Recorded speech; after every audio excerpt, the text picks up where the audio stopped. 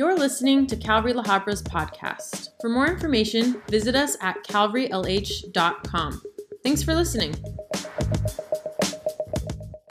Father, we come to you prayerfully at your bidding,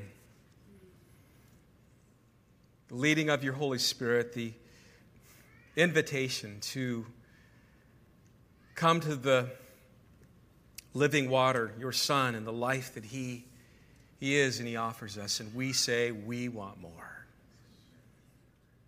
Holy Spirit, you were left, as Jesus said, on this world so that we would not be alone, we wouldn't be orphanos, orphans,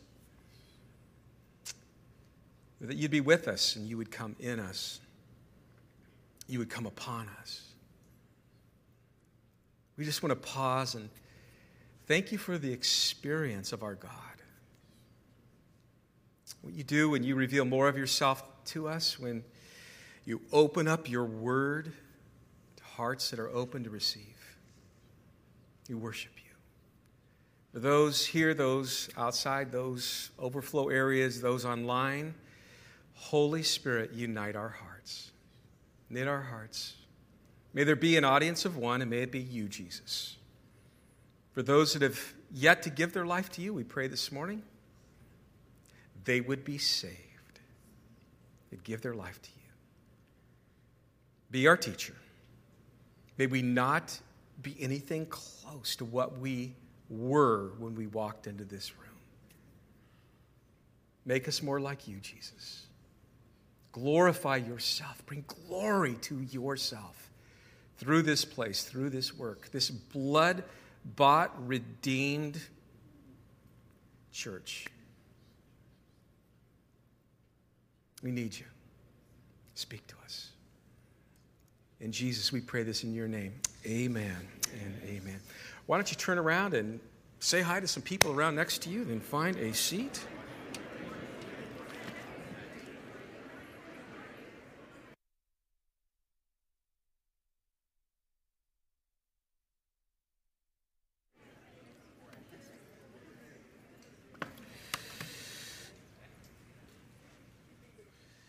Let's turn our Bibles over to the book of Acts, chapter 2. We're going to continue studying the birth of the church.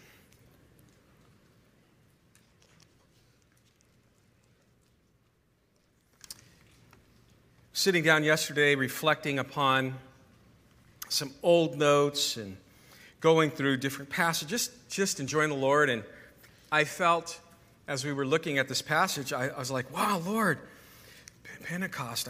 And I just began to sense He wanted to do something fresh and new. And I'm like, I immediately was drawn to start texting people that I know would pray.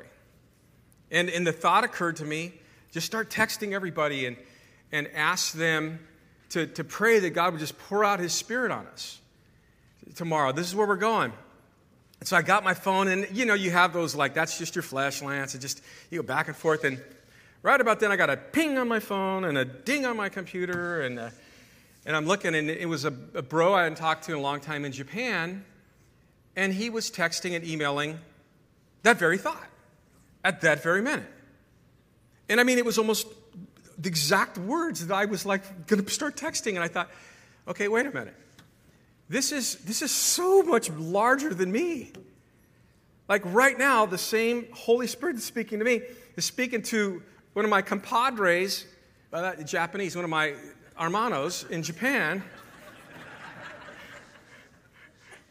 at the same time. And he was saying the same thing to all of this giant group of pastors that we all talk. He's just saying the same thing.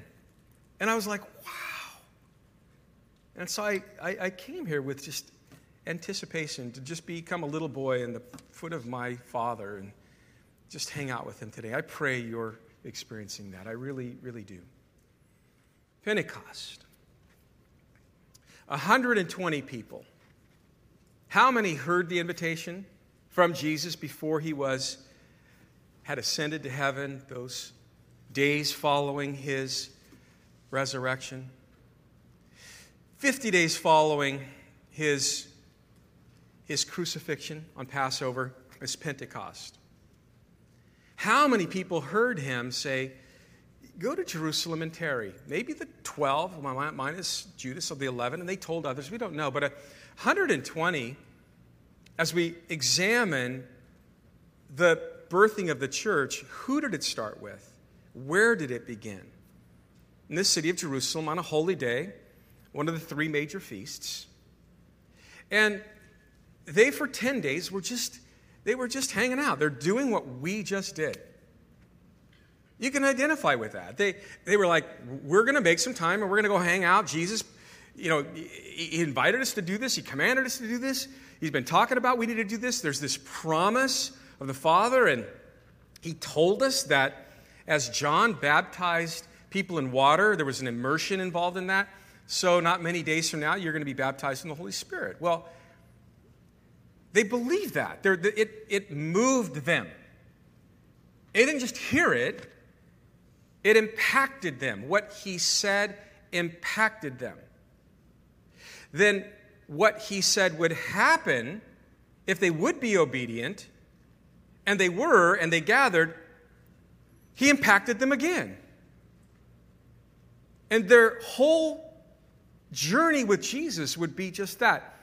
Following his word, obeying him, following his lead through the direction of the Holy Spirit, and just he would continue to impact them.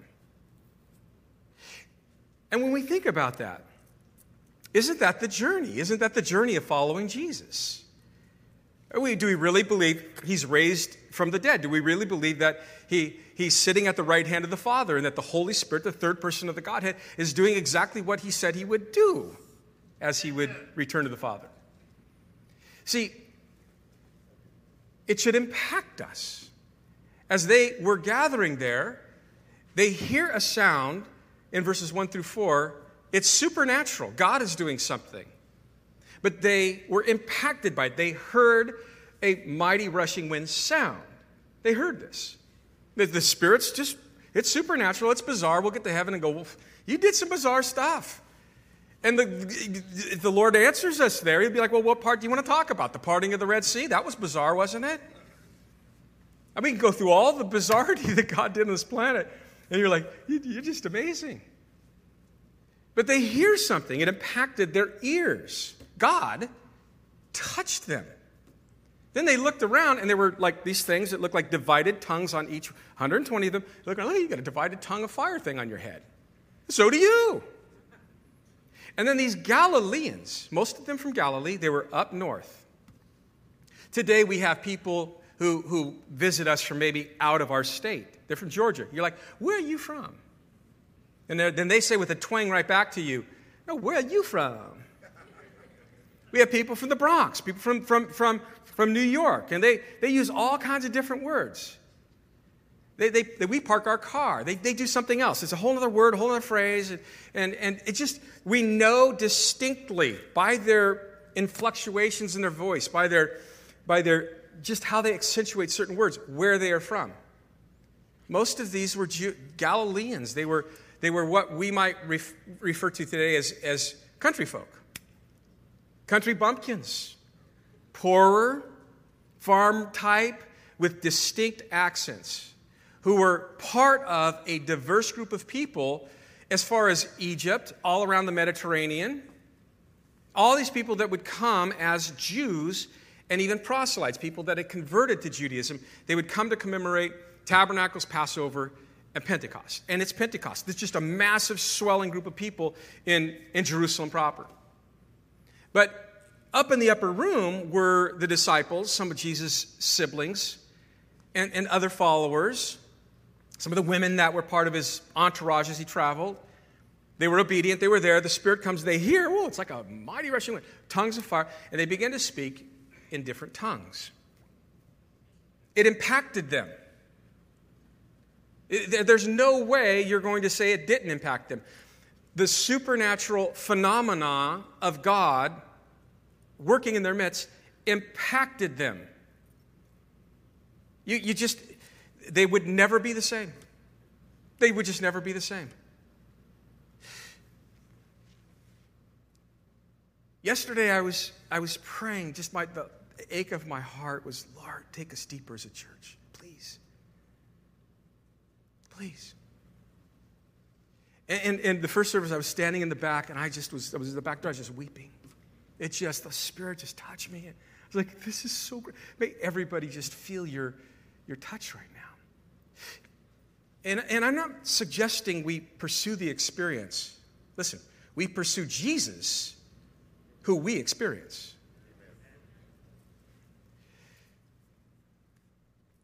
Years ago, when the girls were little, they would watch Dad, and I'm not a big TV guy, but the Angels had a good team that year. That was supernatural, so I thought I would watch. They won the World Series that year. So they watched their dad become enamored with this team. I started watching them. All of a sudden, I'm like, oh, look at this guy. And I knew about this guy named Adam Kennedy. And I started informing girls, oh, Adam Kennedy, this is who he was. Look at him. He's such a, and then Guerrero, this guy Guerrero, man, this guy can hit the ball. My girls were little. And they just became enamored with the Angels that year. Enamored. They could tell you about, trout, different fish. Salmon was on the team that year. Fish. They just knew the players. They knew some of their stats as little girls. And listen, they used to walk by watching me watch their games and not move. It didn't impact them at all.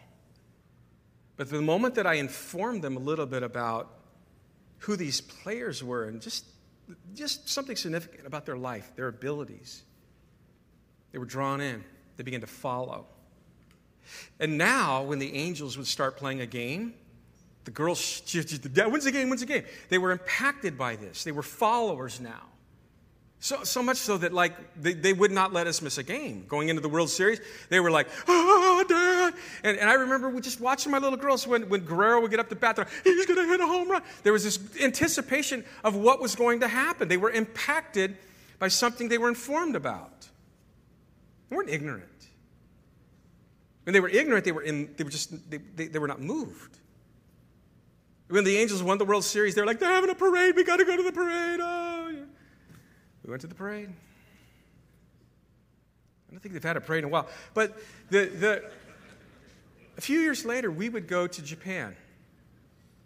And we were planning churches in Japan, and some of the guys were like, hey, do you guys want to go to a baseball game? And Tokyo Giants, they're going to win it all. And yeah, let's go. So we go, and very different culture, different world. I knew nothing about the Tokyo Giants or the Swallows who they're playing and all these other stuff. I knew nothing.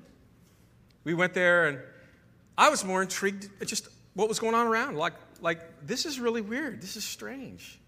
We sat in the outfield. There's 2 outfield sections, and everybody in our section was Tokyo Giant fans. You couldn't sit in that section if you weren't, and you couldn't sit in the Swallow section unless you were a Swallow section. And so they had bands leading each section. They had flags. And then our Japanese friends even told us, look, you have to root. You have to. It's like you're going to get in trouble if you don't root in this section. And you cannot root for the other side in this section. Like, we'll see. Swallow guy got up, hit a home run, and I did one of these, yeah! Seriously, a Japanese guy came in a white coat with a megaphone. Sit down, son, sit down. Maybe sit down. Weird. Squid on a stick, no hot dogs. Strange. Whenever they hit a home run, they run back out into the right by the pitcher and they bow to everybody. It's strange. But I was not moved. Every time one of the Giants got up and did something good, all the Japanese in my area were just, yeah, drums, flags going. They went nuts. I was not moved. You get the point. How many of you guys know that, as it says in Hebrews, Jesus Christ is the same yesterday, today, and forever? A bunch of people in the first service yelled out, tomorrow. Yeah, but they would be on that too. They were moved. And they were never the same. Never the same. So the supernatural phenomena of the wind and the fire and the tongues of fire in their head and all that. We don't read about that anymore in the book of Acts. We read about them speaking in tongues, the followers of Christ, throughout the book of Acts. Paul, again, refers to it as a spiritual gift in 1 Corinthians chapter 12. Chapter 14 talks about the order of how that gift should be used in the church. They were impacted. They were never the same. Following Jesus, obeying Jesus, believing and holding on to his promises, putting themselves in line of the fulfillment of his promise, impacted them. They were never the same.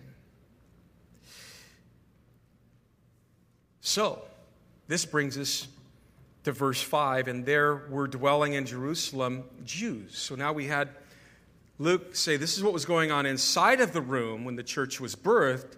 Now he's going to take the focus and say this is what's going on outside of the room with the onlookers. There were dwelling in Jerusalem during Pentecost Jews, devout Jews would be in Jerusalem at Pentecost from every nation under heaven. This a broad group of people.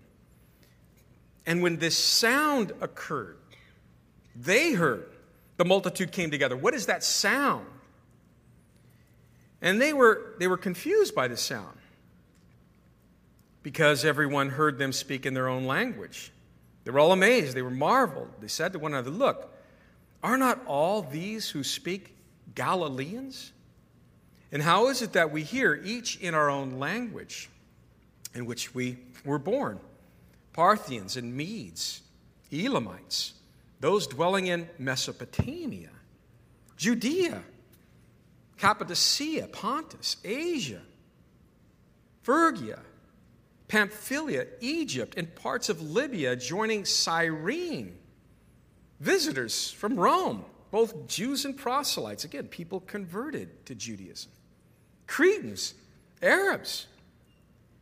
All of these are the people, like, they're on the outside of this room, tripping out on what's going on in the inside of this room.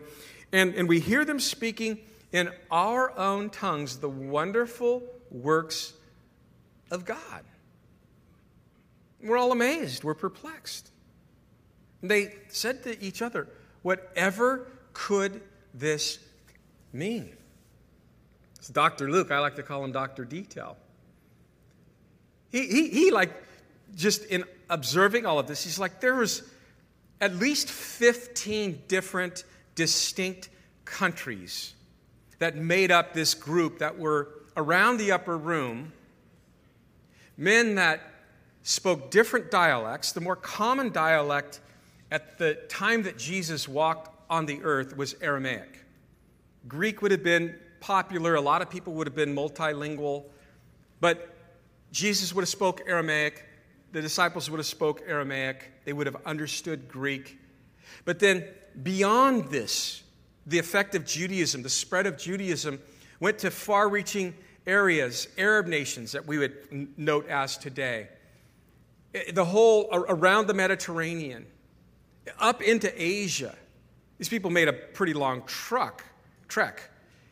And they would come together and they would commemorate Pentecost. And we talked about what Pentecost was a couple of weeks ago. But as they are there, they're drawn, maybe first and foremost, to the same sound of the Holy Spirit when he came, this mighty rushing wind. What is that? And then all of a sudden, as they get a little bit closer, you can just role play this. You have guys from different regions going, wait a minute. And somehow there was the interaction enough to where they understood these were Galileans. And it could be, by the way that they dressed. It could have been by just, listening in the sense of who are they? I know that person. We don't know. But there was the clear understanding that these people were from a distinct area. They were from the Galilee. They were farmers, country bumpkin types. And they should not be speaking in our dialect, but they're speaking perfectly in our dialect. And as these different people began to say, wow, I'm hearing something in my native tongue, the language my grandparents taught me, up in that room by one of those Galileans, and they're praising God, and they're just like extolling him for the wonderful work that he's done. And someone else would say, I'm hearing my dialect, and I'm hearing the exact same thing. So I believe in the upper room you have a bunch of Christians. Well, they're now followers of Christ, they're Christians, but you have a bunch of true believers. They really believed in Jesus. They were all in. And I believe they were probably amazed themselves at what was going on. It was something they had never experienced.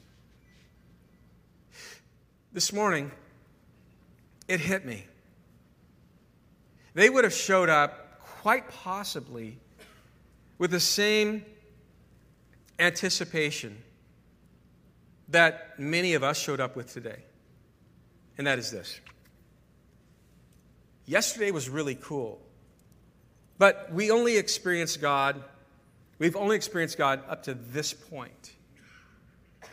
And so this next time as we all gather, it's kind of my perception of what it's going to be like and what he's going to do is largely based on what he's been doing. And that's why I go to the same service. That's why I sit in the same chair. That's why I park in the same spot. That's why it's just this rut that we can find ourselves in. But when on Pentecost this happened, let's just call it their Pentecost happened, they didn't know it would be that day. It could have been the next day, the following day, or the following day. What if today is designed by God before the foundations of the earth for you as one of his kids to be your Pentecost? Just follow me here. What if today God looked at this world as backwards as it's becoming, as everyone calling evil good and good evil as we see, and he's like, I need to pour out my Spirit on my bride and the church so they can be effective. You see, he looks at us. I don't care what the world and whatever the identity the world has put on us, he looks at us as his blood-bought bride. And he's like, I love you, I adore you, I want to work in you, I want to work through you. It's not by might, not by power, your flesh, it's by my Spirit. What if today, I don't know, God just said today's La Habra's Pentecost. What if he's just, I don't know, what if it's yours? They had theirs. They were impacted. They weren't the same. They were experiencing a promise that the Father had made through the prophet Joel. They were the chosen ones. It was this day. It was this place. It was now. Up until this event, the church was just, you know, it was something to be imagined. It was something to be anticipated. But now what Jesus said in Matthew chapter 16, I will build my church and the gates will not prevail against it. It's now reality. They had no idea what that would be, but it is. And it's now going to grow, and they're going to be instrumental in the advancement of that. It was their Pentecost. It was a foreordained plan of the Father to begin something unique and fresh and new in each one of them. And collectively, they would become the church. And he would begin this amazing thing of advancing the gospel, the message that lost souls would need to hear in order to be saved. Through them. It was new. It was fresh. There were those that were watching, and some, it says in verses 12 and 13, they were amazed, they were perplexed, and they were like, what's this mean? You know, whatever could this mean? Others were like, these people they're drunk. They've been drinking way too much wine. But I like the question. Whatever could this mean? It means that Jesus will meet those who are obedient and willing and just waiting upon him to fulfill his promises in their life. That's what this means. It means that the Holy Spirit brings new life to those who are all in. Truly, I'm going to follow you, Jesus. Here I am. I'm going to follow you. New life.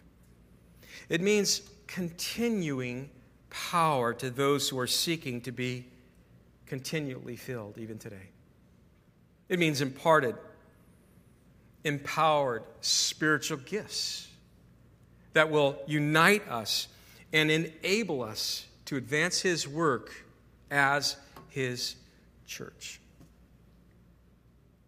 It means the work of God continues on in us, through us, in ways that we could have never imagined, in ways that we could never realize in our own efforts. Being filled with the Spirit is essential in order for the most essential family on the planet, which is God's family, to remain essential in expanding and advancing the mission of our Heavenly Father.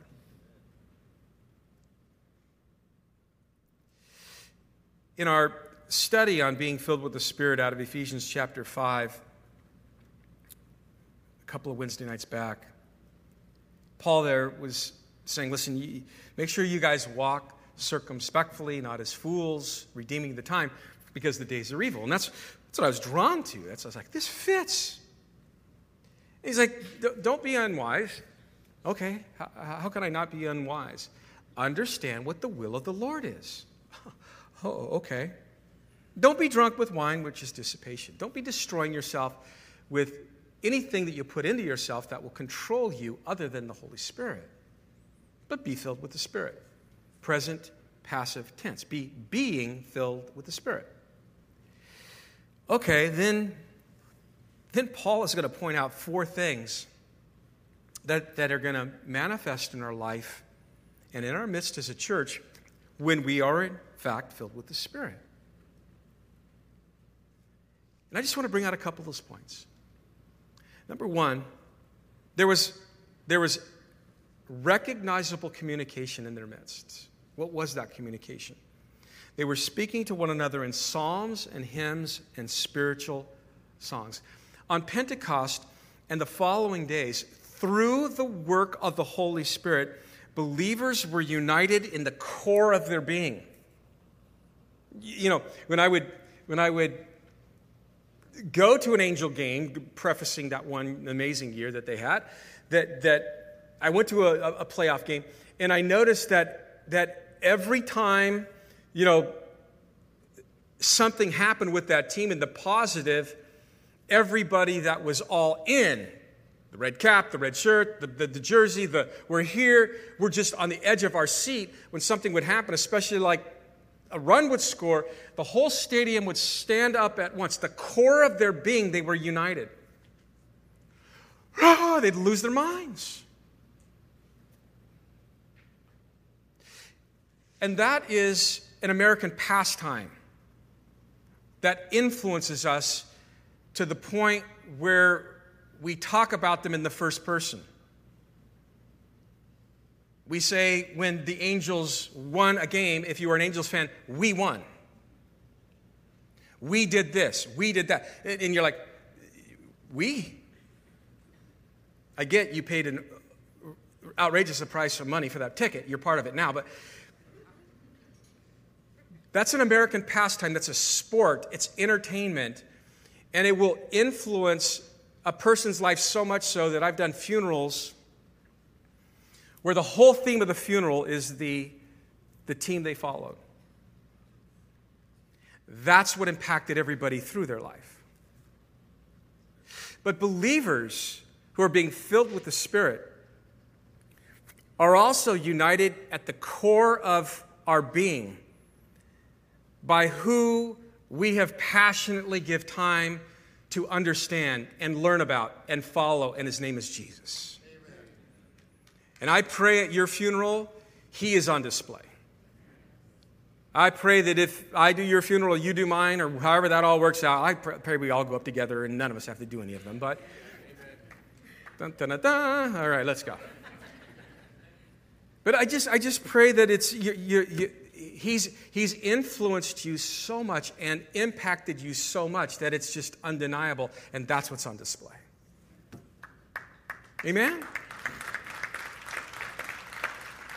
So they were just united at the core of their beings. They're speaking to one another in psalms and hymns and spiritual songs.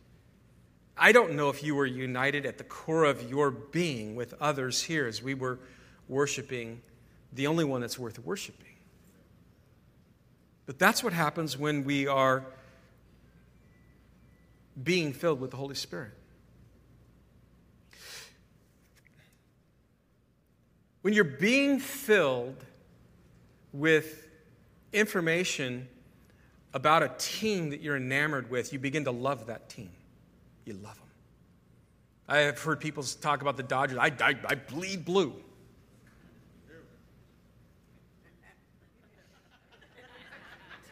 See? But when you're filled with the Spirit, you're filled with God. And now there's a greater love for Him that supersedes all other loves. You're filled with a greater love for His Word. It supersedes a love that drives you to make this a read over any other read. You just can't get enough.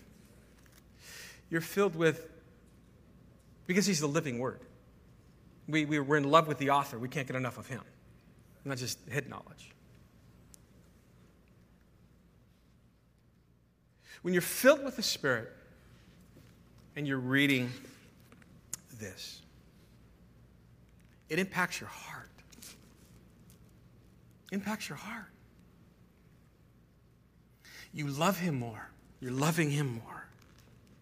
And then you're loving the instruction more, the direction, the promises. You're loving His mission. You're loving His people.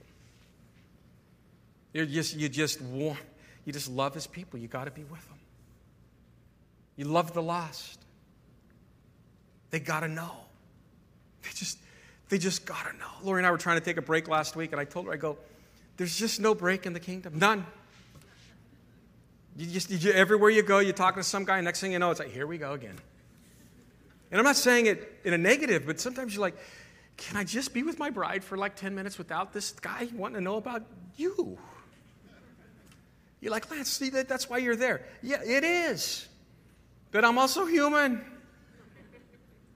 And that love for the lost, it never goes away if you're being filled with the Spirit. If you're being filled with the Spirit.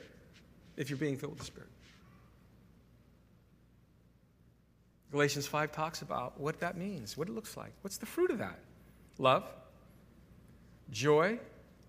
You show me a Christian that has no joy, and I'll show you a Christian that is not being filled with the Spirit. Peace, goodness, self-control, gentleness.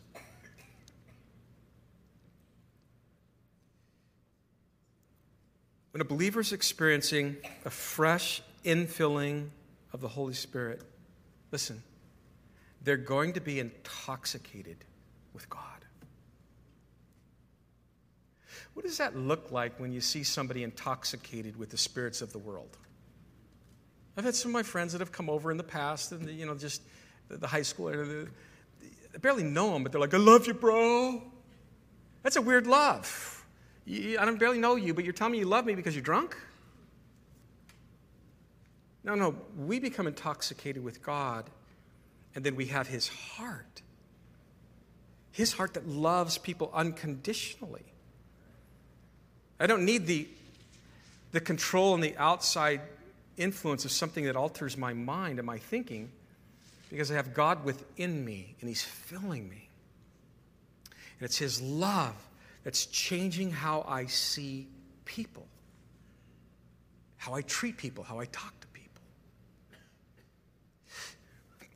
This is the beginning of this. This is where it began. This is what they were experiencing. We're just talking about the initial moment of what they saw happening and how they spoke in tongues and how people responded to this. But this is now who they were. This is what they began to experience. This is what, along with seeing Jesus raised from the dead, now the Spirit working in their hearts, this is what drove them forward and brought them to a place where they would talk boldly enough and consistently enough about Jesus that it would put them all before someone that would take their life in a very gruesome, martyrous way. There was joy that marked these people, singing and making melody in their hearts to the Lord. There was thanksgiving. There was submission to one another. We could go through that whole deal. But it was a transformation. They were changing. The Holy Spirit came upon them. They're filled. And this was going on deep down inside of them. And then it overflowed and impacted all of them. That's what should happen every time we gather as believers. It was Vance Havner, a writer, Christian writer, who says, "We are not going to move this world by criticism of it, nor conformity to it, but by the combustion within the lives of the followers of Christ, ignited by the Spirit of God." So, some are just absolutely perplexed. They're amazed. They're marveling as they watch all of this. And others are like, whatever could this mean? What is going on here? This, of course, brings Peter.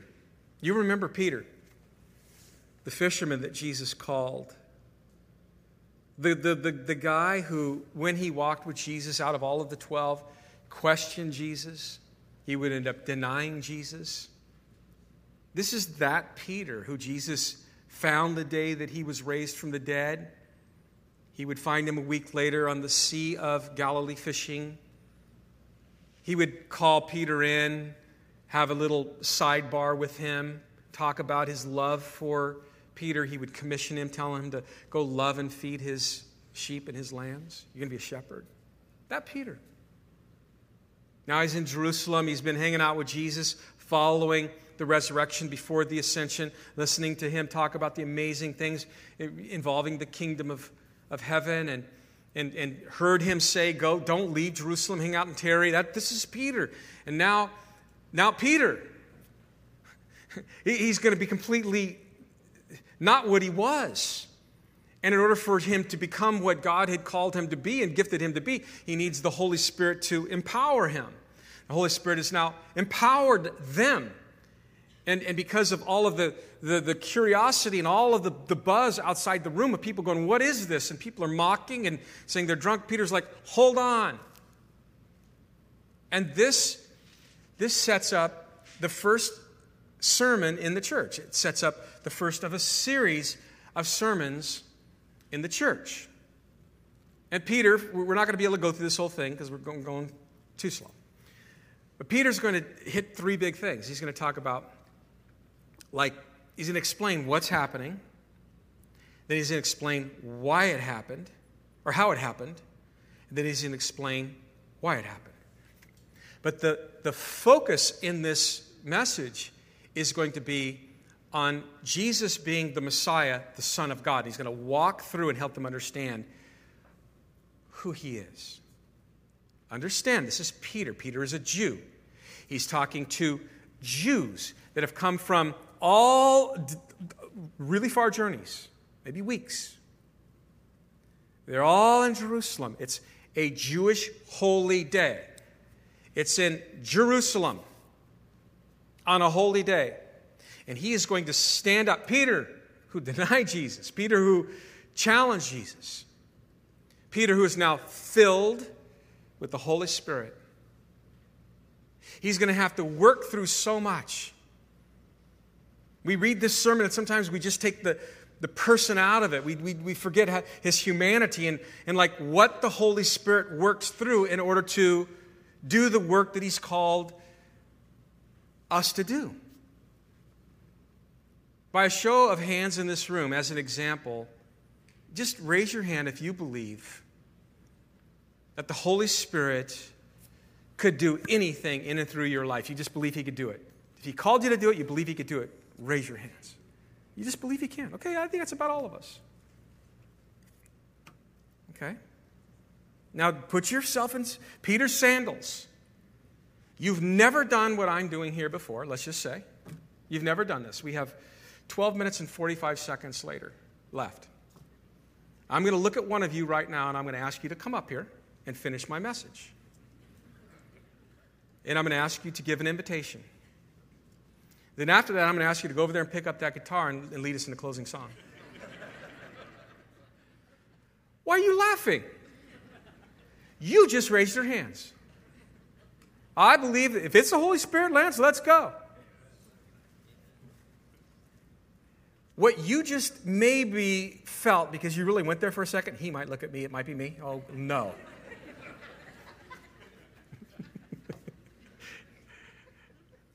I'm that guy, by the way. I'm the guy that sat out there and went, I will never, ever do that. Funny God we got. Amen. Peter had a lot going on, man. From a fisherman to a shepherd, there was a lot of years of making him more like Jesus. Do you realize that he gives this sermon to Jews, passionately preaches Jesus? For the next 10 years, Peter will doubt that non-Jews can be saved.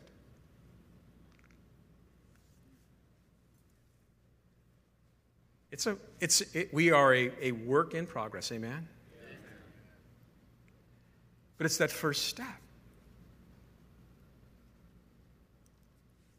Peter is going to give this sermon. We'll get to it next week, but let me bring out something before we close of what we're going to learn through the book of Acts, see in the book of Acts, because it is the church being the church.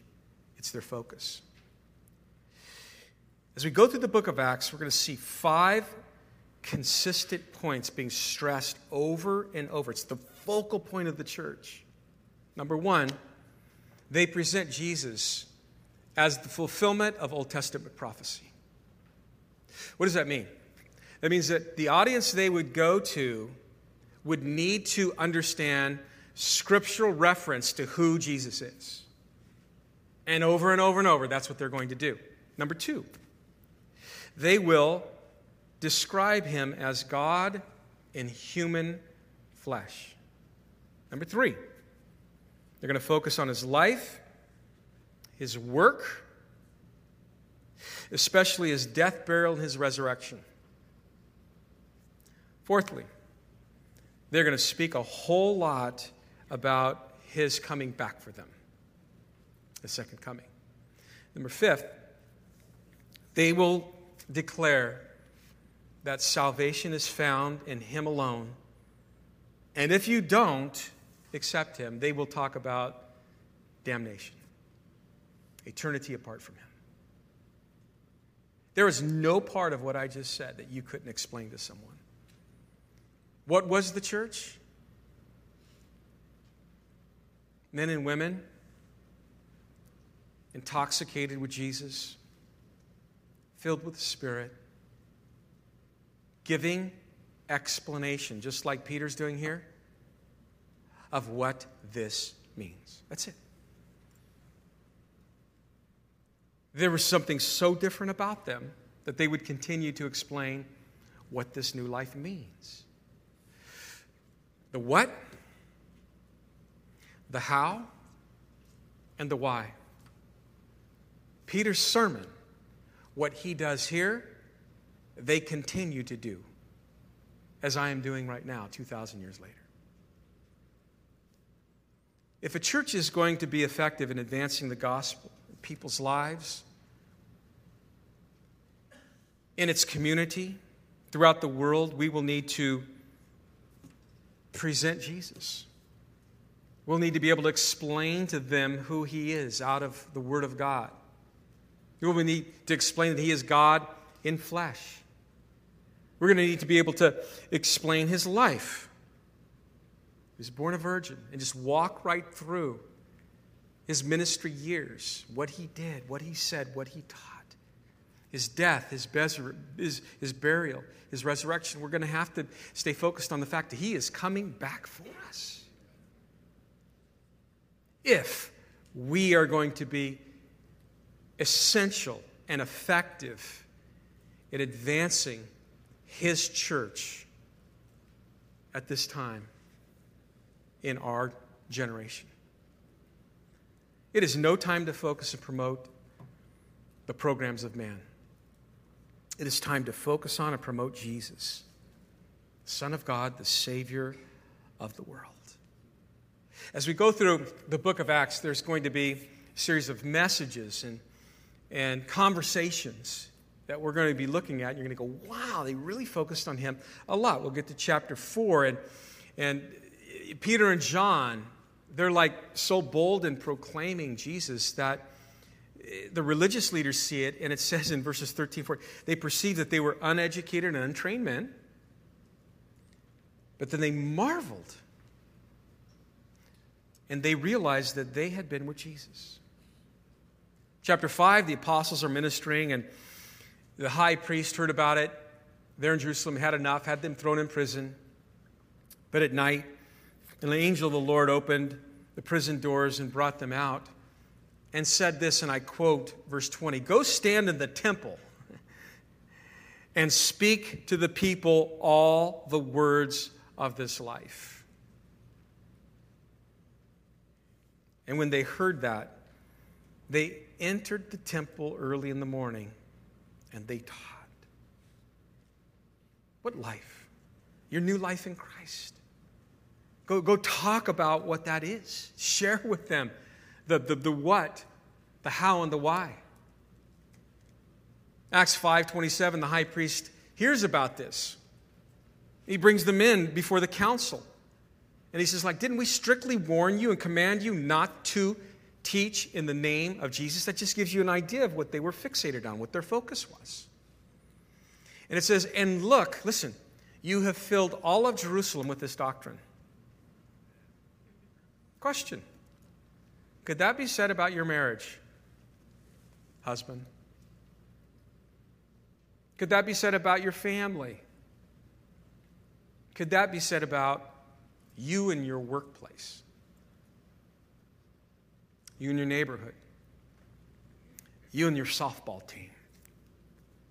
You in your whatever group you're part of?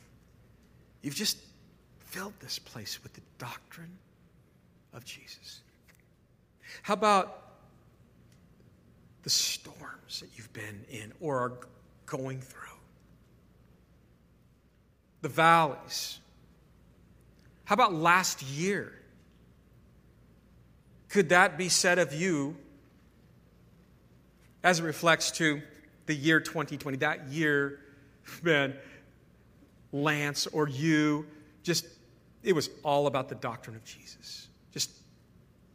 Could it be said about our church? Good questions. In Acts 8, it tells us that a great persecution is going to break out against the church.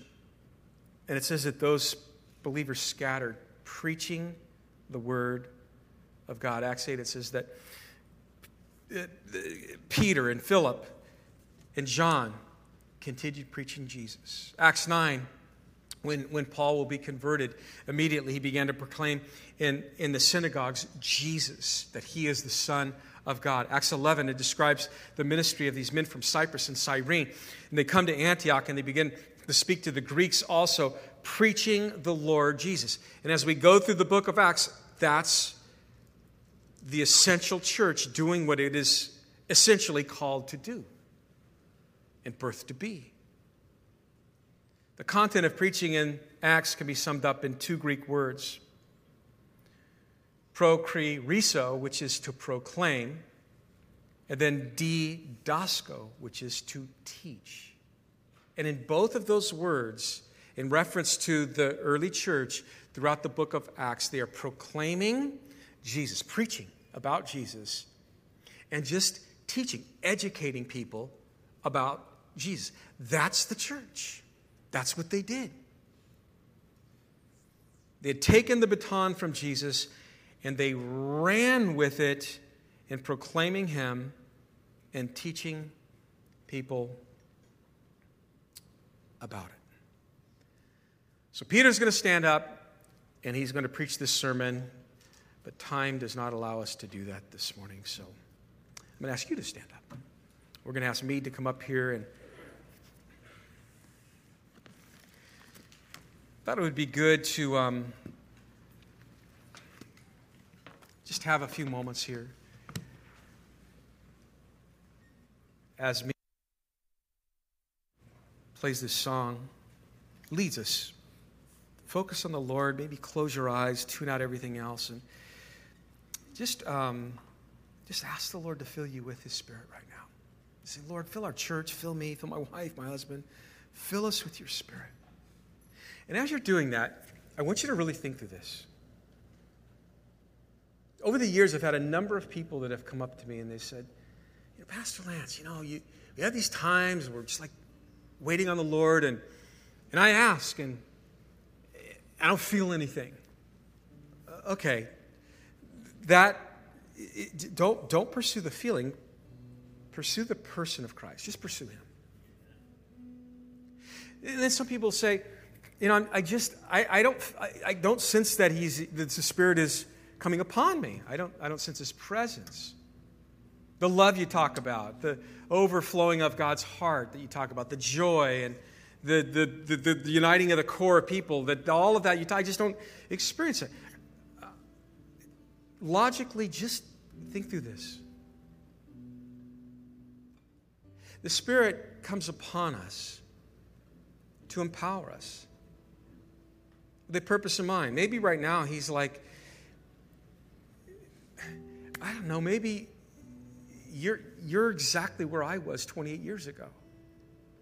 And today's the day, I don't know, where He just wants to do something new to where your surf shop becomes His surf shop.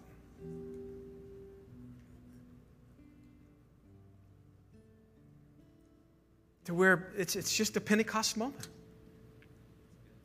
To where whatever, He's doing this with a purpose in mind. Not just to give you some warm, fuzzy feelings in here. Oh, that was great, I had goosebumps.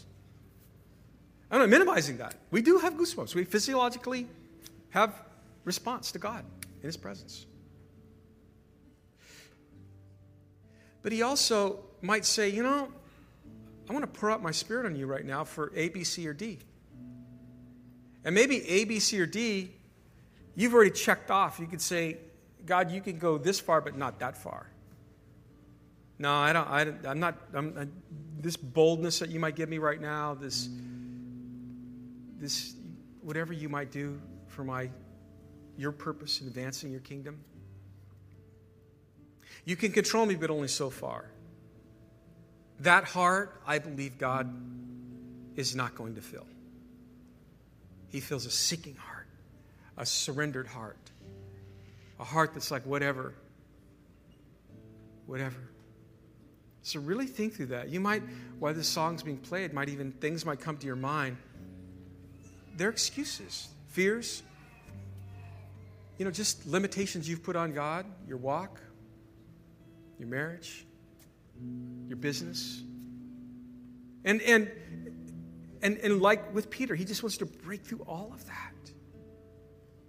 Doesn't matter what age or what stage.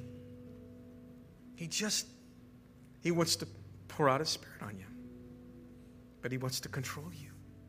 Direct your next step, your next decision. Influence. And so while we're worshiping right now, He might even bring things to your heart you've not let go of. And that right there, just give it to Him. Say, I'm done. Repent. Let it go. And then just worship Him. Allow Him to fill you with His Spirit. Let's go there. Let's worship the Lord.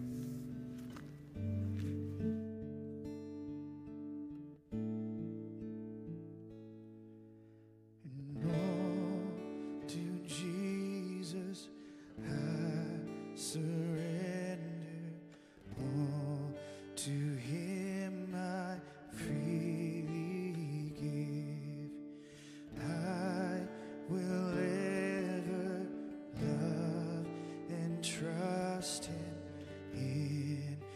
His presence daily live, and I surrender all. I surrender all to Thee, my blessed Savior. I surrender all, and all to Jesus I surrender. Humbly at His feet I bow. Worldly pleasures all forsaken, take me, Jesus, take me now, and I surrender all. I surrender all to Thee, my blessed Savior. I surrender all to Jesus. I surrender. Make me Savior, wholly Thine. Let me feel Thy Holy Spirit. Truly know that Thou art mine, and I surrender all. I surrender all to Thee, my blessed Savior. I surrender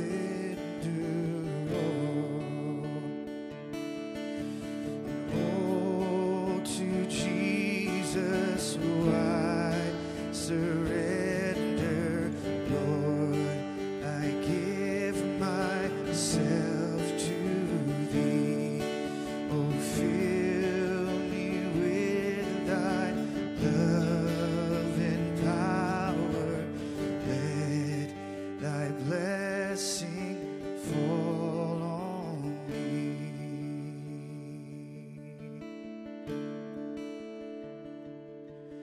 And all to Jesus I surrender now.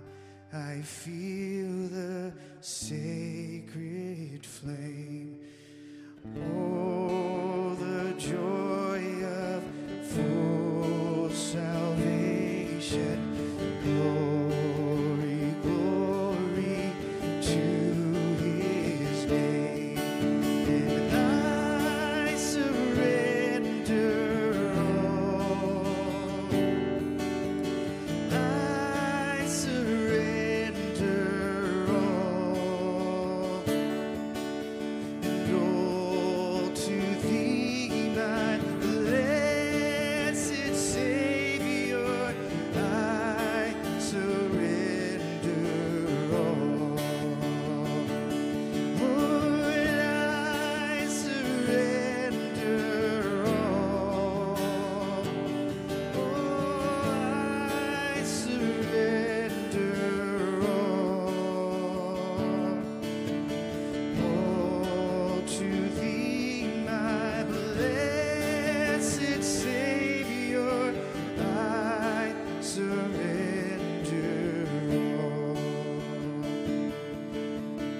all to Thee, my blessed Savior. I surrender all.